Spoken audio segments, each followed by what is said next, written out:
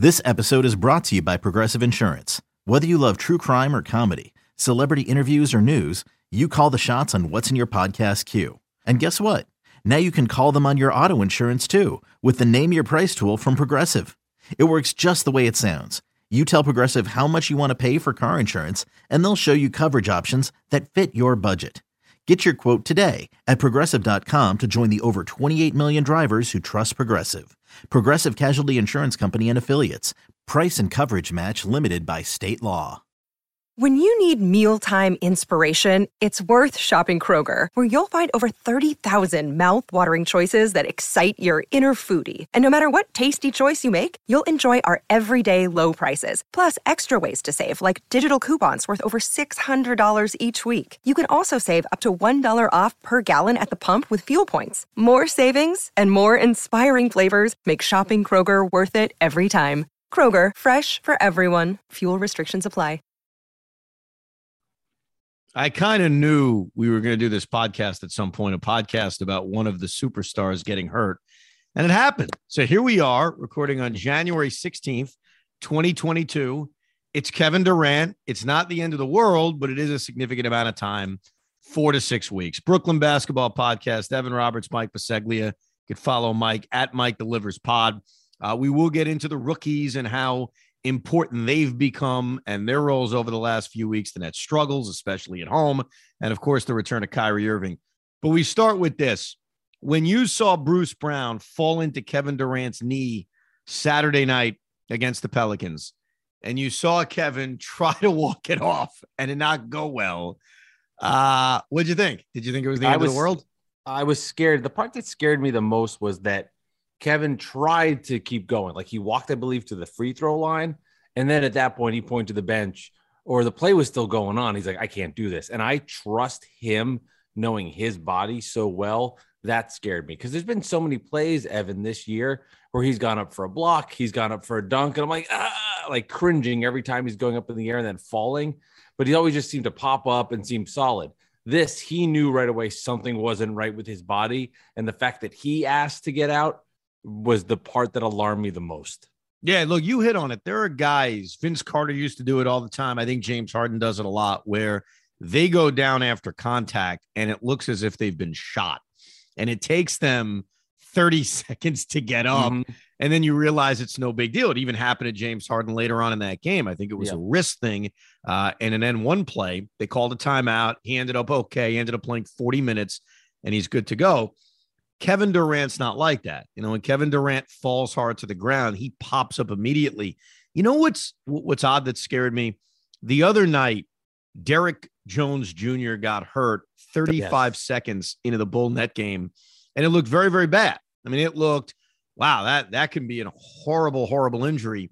And then luckily for Derrick and for the Chicago Bulls, the news came out, not a big deal. I think they ruled it a hyperextended knee. And because that looked so bad and turned out to not be too bad, the opposite kind of hit me with Kevin, because even when they showed the replay, it didn't look that bad. I mean, you can see how he got hurt, sure, but it didn't feel as if this is that catastrophic injury. And that scared me, because I'm not a freaking doctor. You know, what the hell do we know? So the fact it didn't even look that bad actually frightened me the most as I tried to go to sleep last night. There's a lot of times with the injuries that don't look bad and don't have contact, and you get the most worried, as opposed to the hard physical boom hit play where it happens and the guy, you know, knock on wood, is okay. Yeah, everything ran through my mind of, it didn't look that bad. He was the one that said, I have to get out of here. And then, of course, everything runs through your mind about what you feel for this team, everything that's been built for this season, and all the excitement you have getting to the playoffs. And then your mind starts to wander. And then the anxiety of the fact that you hear it's an MRI and you can't get answers until the next day. You just sit there and wait and wait and wait for, you know, somebody to send out a tweet, which ended up being the Nets at first, with information that's hard to even then distinguish. And all of that waiting and anxiety, it's just the worst. And then you get the news that eventually it is 4 to 6 weeks. Believe it if you want to. You just have to, then it's time. Okay, let's deal with it rationally. You hit it on the head. Believe it if you want to. Joe Harris was supposed to be out, I think, 6 to 8 weeks, if I'm not mistaken. So a little bit more than Kevin Durant. We are past 6 to 8 weeks. Not only is he still out, there isn't even a sign that he's practicing anytime soon. And the only update we got from Steve Nash the other day was, yeah, his rehab has been tricky. So, that being fresh in your mind is a reminder that it's not a hard date of 4 to 6 weeks. And obviously, you want to be cautious. Kevin Durant is the best player on the Nets. He's the best player in the league. And if they're going to go anywhere, you would think they're going to need a healthy Kevin Durant. So even that 4 to 6 week number, I don't know if I can fully believe it. You basically have to just live for the next month and a half. I like to say 2 months. I always try to make it, not that I'm being negative. I try to think, okay, for the next 2 months, Kevin Durant is out. And if you do the math on 2 months, that takes you to the middle of March. Okay, that leaves you another month before the postseason starts. And as much as we'd love to see Kevin Durant on the floor as much as humanly possible, with limits, if he's back with a month to go, that's certainly a lot better than what we saw last year with James Harden, where he was back with days to go before the postseason. So I hope they're right about the 4 to 6 weeks, but even if it turns out to be 8 weeks, the good news that comes out of all of this is that, assuming this doesn't turn out to be far worse than we're hearing, he's going to be back with time to spare before the playoffs. That's the big positive. Yeah, and that's the part that matters the most for the Nets, is they lead into the playoffs that he's there, and he obviously can get through this rehab and be the best version of himself. But this thought that it's 4 weeks and Kevin Durant's back is nonsense. It's going to be at least 2 months. When it's 4 to 6, it's never believable with the Nets. It's always something different. And what's interesting too is, this comes from Woj. So the Nets release the information about the rehab and don't give any information. They just say he'll be playing basketball again. He'll be fine. Don't worry. There's no surgery. And then you hear from Woj in a tweet, 3 to 5 minutes later, that reveals it's the 4 to 6 week thing. So based on the Nets track record and all the information you laid out nicely with Joe Harris, there's no doubt in my mind that this is at least 8 to 10 weeks. And that's what it realistically is.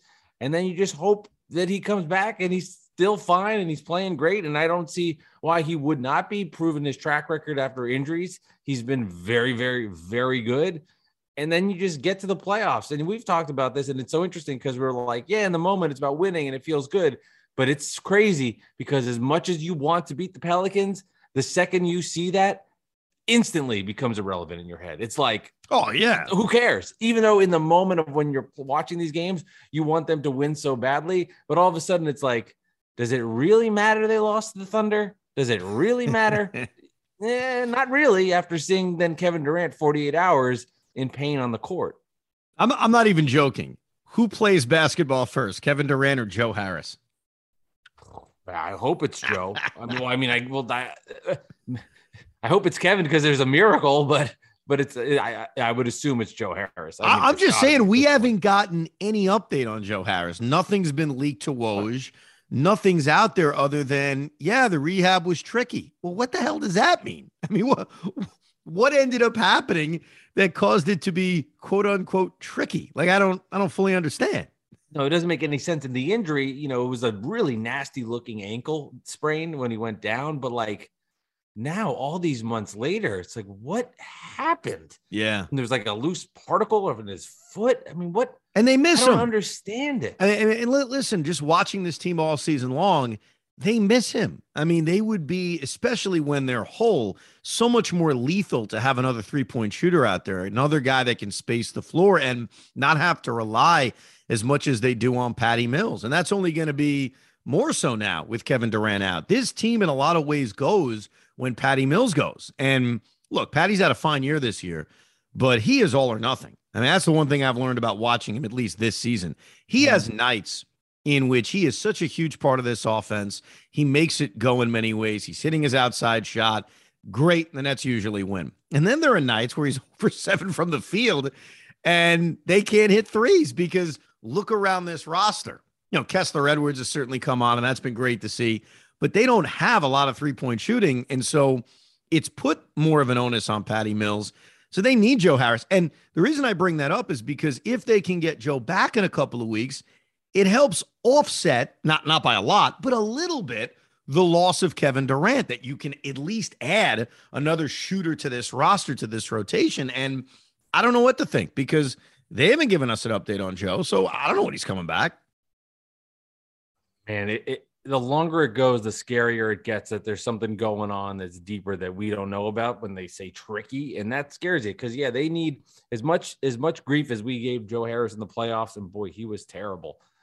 They need to have him out there so at least they can space the floor and give themselves these options. You know, you feel good that Patty Mills is on the roster because let's say we get to a playoff series and Joe's just not knocking down shots. There's flexibility now to have somebody that can do it. But at the same time, when Patty Mills is 1 for 7, you like the flexibility the other way that you have Joe Harris that you know can shoot 45% from three and is the guy that can space the floor and help you out. This is a Nets thing, man. They just always are so quiet and sneaky about all of these injuries that it gets in the back of your mind, like what is really going on with Joe? And then you start to speculate in your head something not great and you get scared about it. And then the same stuff starts happening with Durant. You know, that report they put out when he's like, he'll be playing basketball again, but we just, he's in rehab, no timetable. It's like, is he playing basketball again in 2024? Is he playing basketball again in a week? I mean, there's a lot in between there that's riding on this season. It's just so frustrating. And, you know, it's crazy.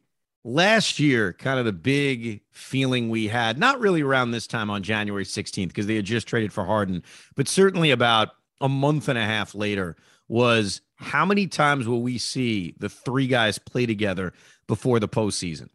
And it was so start and stop, mostly because of injuries. Obviously, for the first couple of weeks, Kyrie Irving was just out for personal reasons, but then it became trading off health issues, whether it was Harden dealing with the hamstring issue, Durant dealing with the hamstring issue. Believe it or not, Kyrie Irving was mostly the constant. He was mostly the guy out there.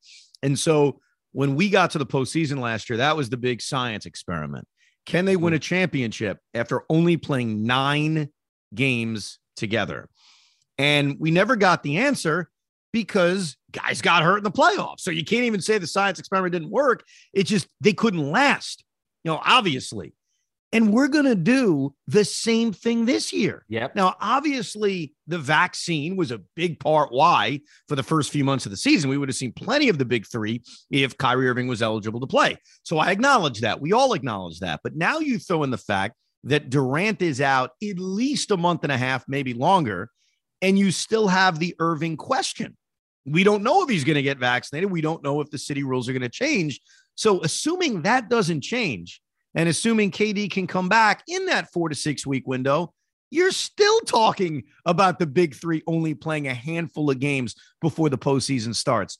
And that's the part that's so frustrating and so mind-boggling. Like when they made that trade for James Harden, after, I got over my anger over it, you started to think, wow, we get to watch 3 superstar players play together, except we haven't. Oh. And we're not going to anytime soon.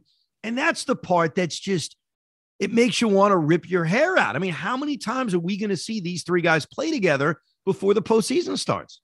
And it's every time we're about to get on a little streak of getting the 3 together, it happens. This happened last year with injuries. And then it was like, all right, we got everybody back together. Remember, Durant comes back and then Harden got hurt. I mean, it was just unbelievable timing. And here we are again, where we're just going to have basically Kyrie half the time and Harden, hopefully most of the time now with Kevin Durant out. And it is so put out this out of all the 100 games they've been together 10, 11 times. I mean, it's so depressing. And you think about all the firepower this team has, and then you start playing in your mind, well, it's only about what matters when they get to the playoffs. So hopefully they're healthy then, and that's what counts. And then the issue is, okay, well, last year they weren't able to stay together. Not only was it 1, it was 2.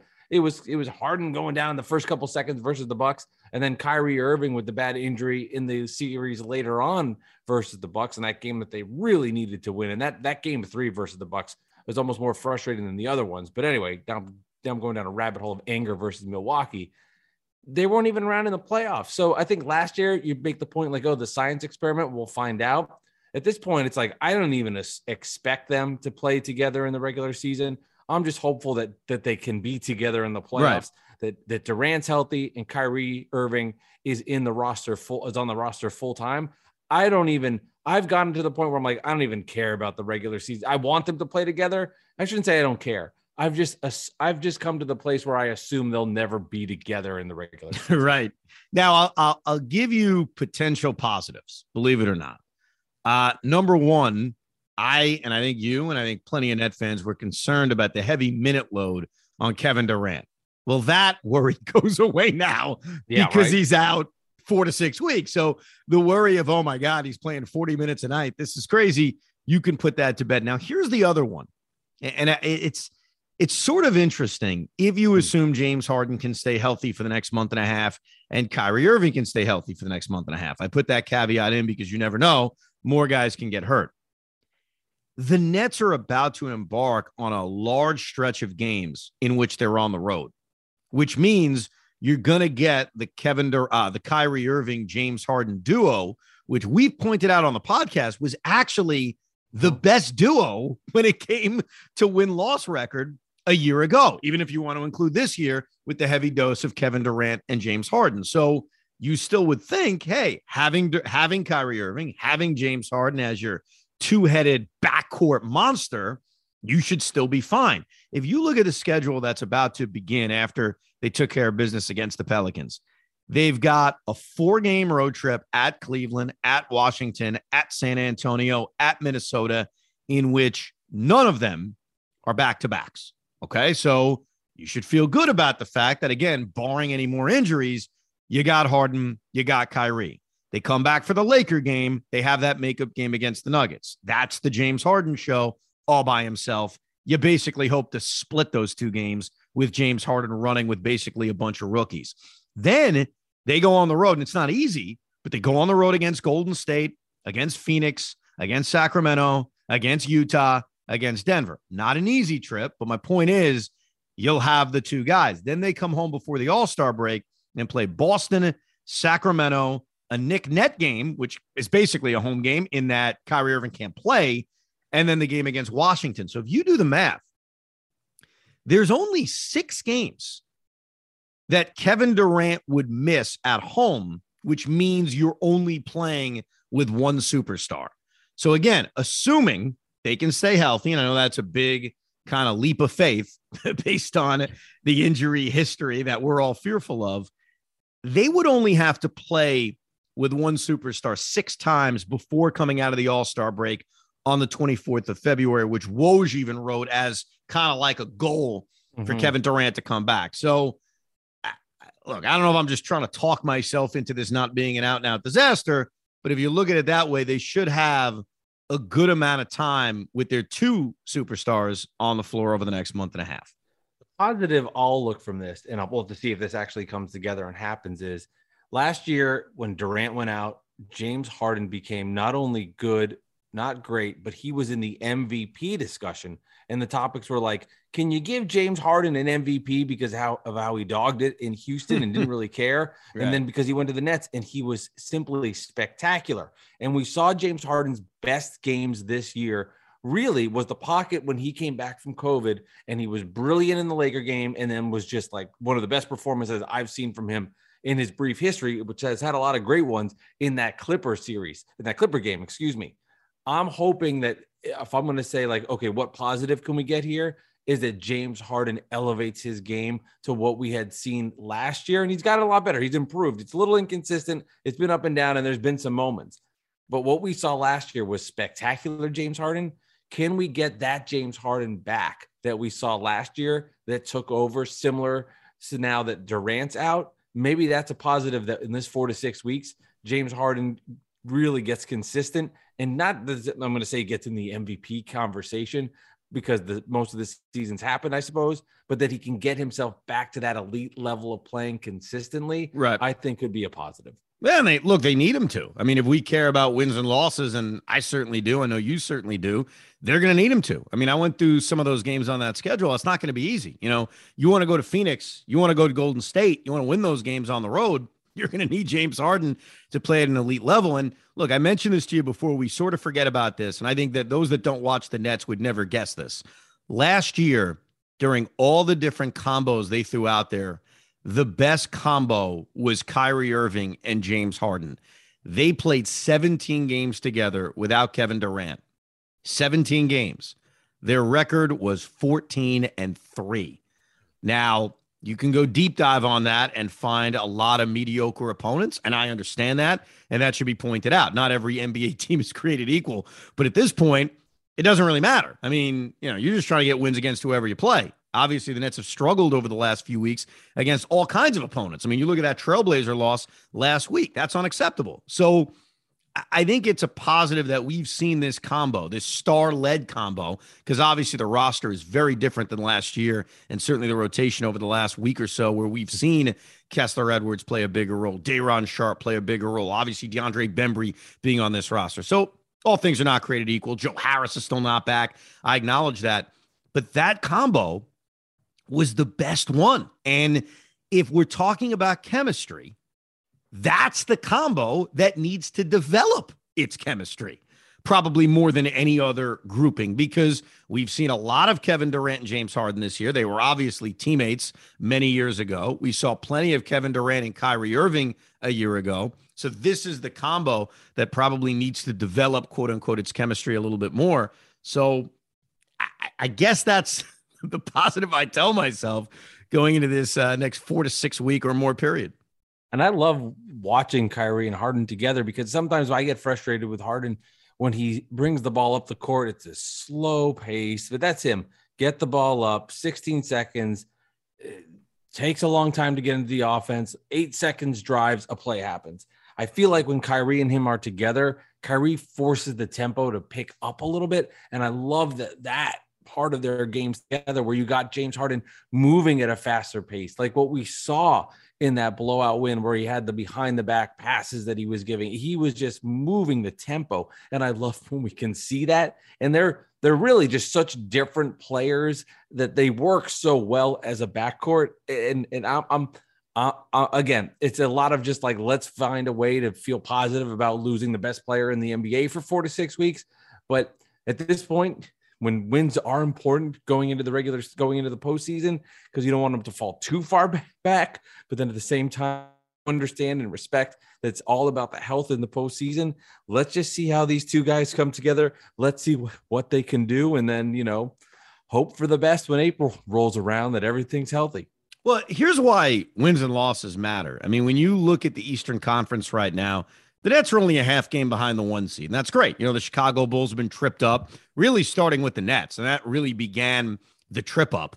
Tied 71-71 in the Blitzkrieg, the big 3 put on them. They got blown out a few days later against the Warriors, and they lost a brutal game against the Celtics the other night. So they've lost 3 in a row. Zach LaVine's out, so the Bulls have their own issues. The Miami Heat, who... This does not surprise me that the Miami Heat are in the top 2 or 3 after the letdown from last year. We know how good Spoelstra is. They haven't been whole. I mean, look at the injuries they've dealt with this year, but they're only a half game behind the Nets. Milwaukee's only a game and a half behind. Philadelphia's played great basketball. They're only 2 games behind the Nets. Even Cleveland, who the Nets play on Monday, they're only separated by 2 games.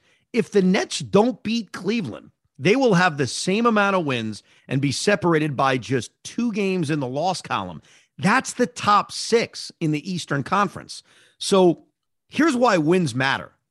Because they matter in the standings right now. It's not as if they're 7 games up on the 6th spot. They're only 2 games up on the 6th seed in the Eastern Conference. And if you really want to get even darker, when you get to 7 through 10, which means you're in a play-in tournament, the lead's a little bit bigger. But even that isn't insurmountable. They're only 5 games up in the loss column on Charlotte, 4 games up in the loss column on Toronto. If you want to look at Washington and the Knicks, who have played a lot better, it's only 6 games in the loss column. So it's not as if they've got room to just lose 10 out of 12 and everyone can say, it's no big deal. Wins matter because the Eastern Conference is a better conference top to bottom than it's been in a while. So it's not about, I need the 1 seed or, I need the 2 seed. It's you don't want to fall to 5, 6, 7, especially 7. That's a disaster. Trust me, I don't want to see the Nets lose, and I hate seeing it. If they fell to 7, I'd be pretty pissed off about it and not in the mood for it. And I'd be more alarmed that they fall to 7 because that James Harden wasn't and Kyrie Irving weren't capable of team wins and helping out together. That would make me scared, not because they're like the 7 seed, but because of what the hell happened to this team and they can't be good. But I mean, I'll just be blunt. It's about being healthy in the playoffs. And if the Nets are the 5 seed and they're on the road and they have to go into Cleveland, the Nets are going to be favored. If the Nets are the 6 seed and they're on the road and they have to go into Philly, the Nets are going to be favored. It is about the health at the end, getting there at the right time, and playing good is important. And I don't want to see this team drop, and I don't want to sweat and be in a play-in game. Oh my God, we don't need to deal with that. I can't believe we're even going there, but they will, creep in our minds if they start losing games. But it is about getting the 3 of them healthy, being there strong at the end, because I think what ended up happening was what we saw, and maybe Chicago's fool's gold now a little bit because they're struggling. But what we saw in Chicago was like, okay, when they're together and they're trying, they are a force. They're a force. Oh, no doubt. And I think that's the CT, if you will, the tease of watching those 3 guys play together. It's electric. It's just, we haven't seen a lot of it.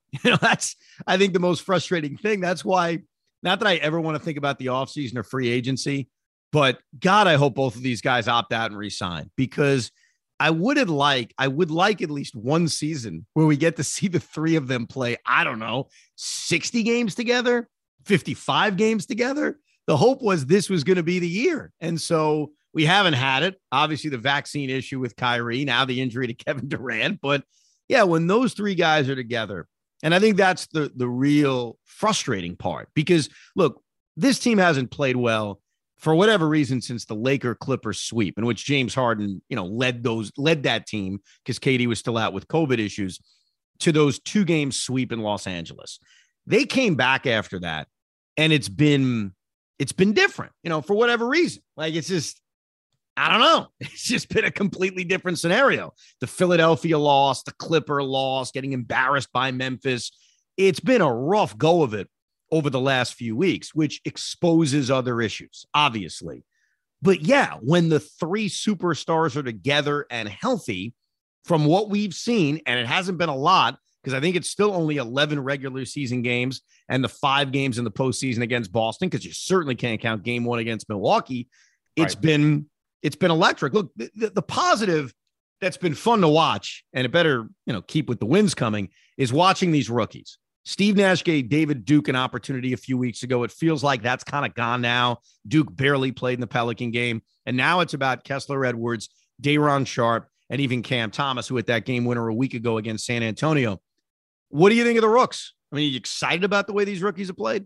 I'm really excited about it. The problem is I'd be lying if I said, okay, let me say this. When they drafted 4 rookies, first the draft came was like, they're going to trade their picks and get veterans. Completely wrong. They drafted 4 rookies, all late picks. I said, okay, here's the G League. This is what it'll be. Then Cam Thomas had a nice summer league. We got all excited. Okay, he's somebody, especially now with the Kyrie news, he's somebody, an offensive player. He'll be in the rotation.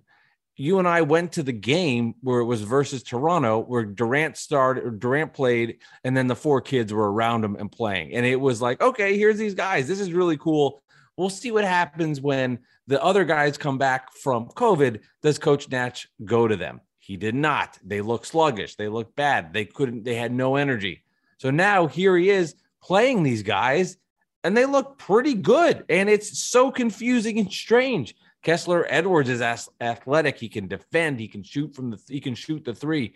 Day'Ron Sharpe can finish around the rim. He's a great offensive rebounder and a guy that helps them in the post defensively with the rebounding side of things. And then Cam Thomas can score in bunches when he gets hot.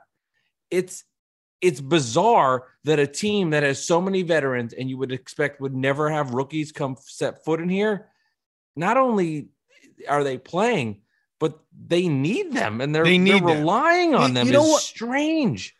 What's crazy is that when this team was put together and we looked at the roster at the beginning of the season, there's a lot of sexy names on the roster, but it's an old basketball team. Exactly. It is. A lot of the depth pieces that we like are older guys. I mean, Patty Mills is an older guy. Blake plays like an older guy. LaMarcus Aldridge, who's banged up recently, is an older guy.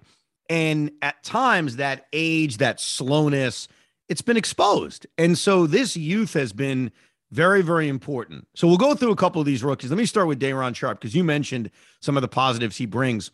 What I like about Day'Ron Sharpe is that he's very different than the other bigs that they have, because it's logical to say, okay, Day'Ron Sharpe's playing almost 30 minutes a night. Okay, he's a double-double guy.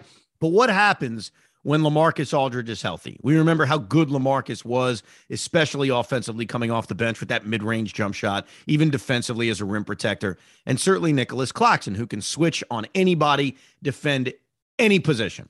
What happens to Day'Ron Sharpe? I don't know if he's going to play 25, 30 minutes, but I think what's cool about him is that he's very different than those two guys.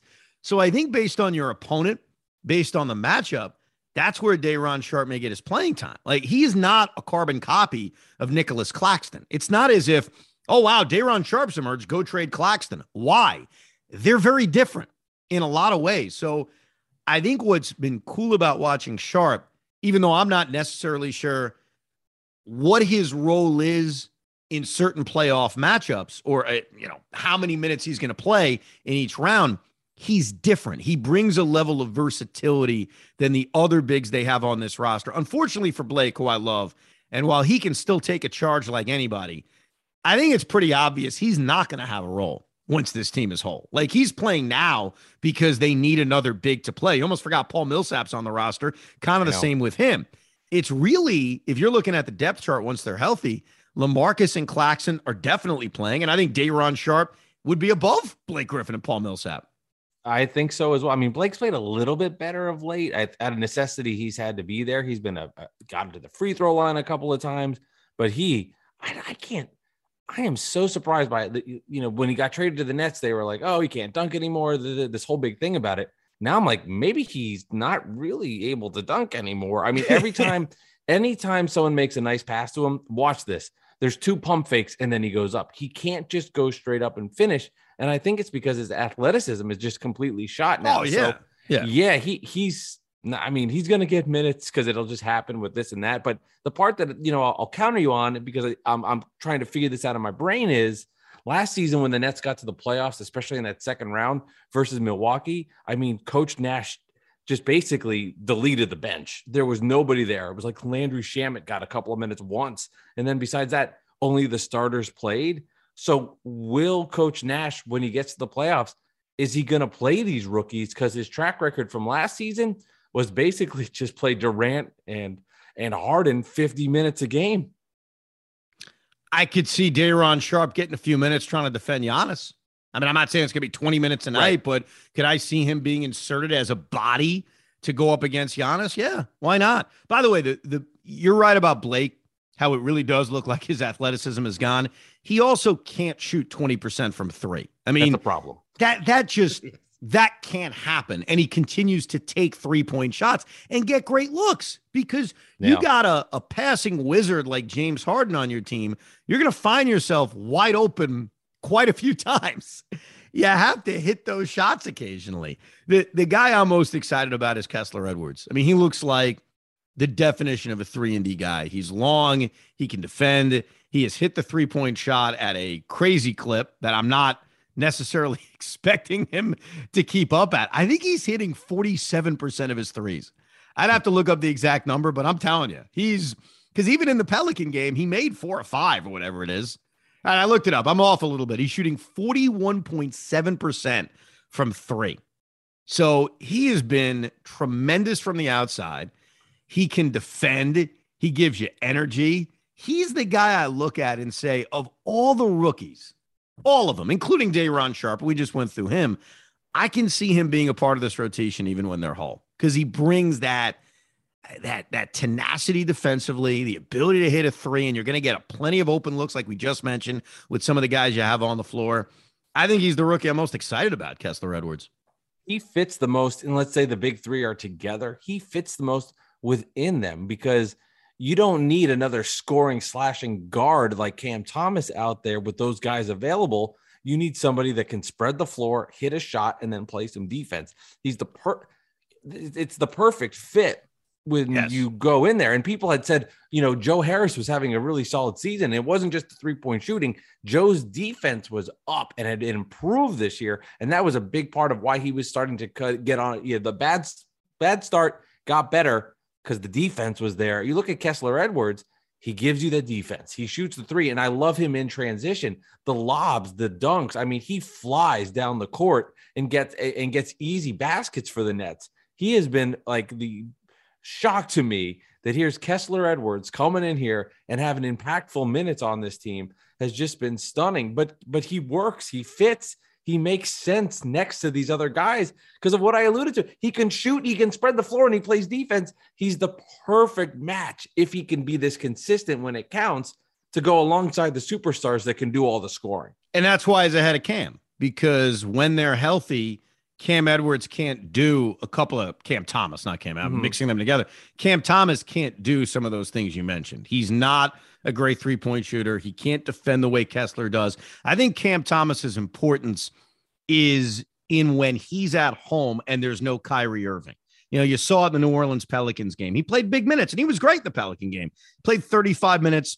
He was very efficient. He played well. I'm trying to think back. In the San Antonio game where he hit the game winner, he didn't have a great performance, but I think it was another one of those 30-point nights. And look, obviously Kevin Durant had the confidence in him to pass it off to Cam when he saw the double coming, and Cam hit the game winner. So I kind of look at Cam Thomas, and I don't know what we're talking about 3 years from now if he's still on the roster, but I think right now his value is more on those home nights where Kyrie Irving isn't eligible, because I know it's a small sample size, but when you look at the Chicago game and the Indiana game, because those are the only two games where we've seen the big three intact, he didn't play at all in the Indiana game.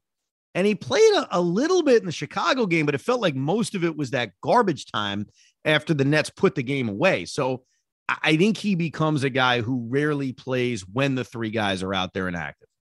Yeah, Edwards was on Levine, and he was guarding DeRozan, and he did a pretty decent job against those guys. Yes, he did. You know, yep. Levine got hot in the second quarter, but Edwards did a really nice job defensively guarding them. I remember there was one play where DeMar DeRozan had like 7 pump fakes and he fouled him.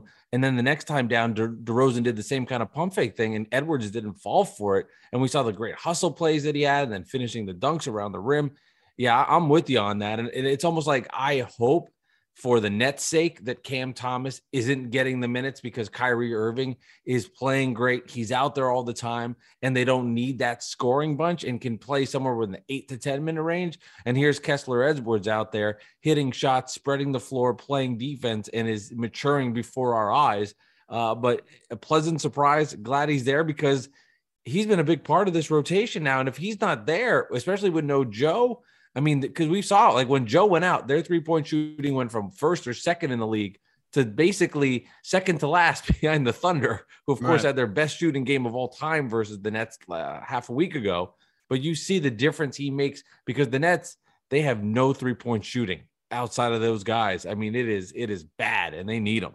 I am also curious, and this is always difficult because I know, we've had this conversation. It's not net related, but hey, what value does Julius Randle have in the trade market? I'm sure Knicks fans have talked about that too. And it's tough to know. When you watch a guy every day, I don't know what the league thinks of Julius Randle. The only reason I bring that up is there's a little bit less than a month before the NBA trade deadline. Obviously, the Nets don't have a lot of flexibility in terms of money they could move. They do have those trade exceptions, which I hope they use, because why else acquire a trade exception unless you're going to use it? I wonder if the 4 rookies have enhanced their value to general managers around the league in that, and obviously I'm not talking about getting a superstar back or anything like that, but can you acquire a valuable role player, obviously using the trade exception to make the money work, but packaging it with one of those young guys? Because as much as we're falling in love with all the rookies, assuming Harden and Kyrie Irving resign, this team for the next 5 years is built around 3 superstars. And everything you do is about fitting guys around that. So you got to be open-minded. You have to look, especially if we're even saying, hey, he may not be in the rotation. He may not be in the rotation come playoff time. Would you move him in a deal for a guy who would? And before I even ask ourselves, like, are we willing to do it? I just wonder how Cam Thomas is viewed by GMs around the league. What does Indiana think of Cam Thomas? Do they look at him and say, it's a good young piece, we want to get him? How do league executives think of David Duke or Day'Ron Sharpe or even Kessler Edwards? And then I have no idea.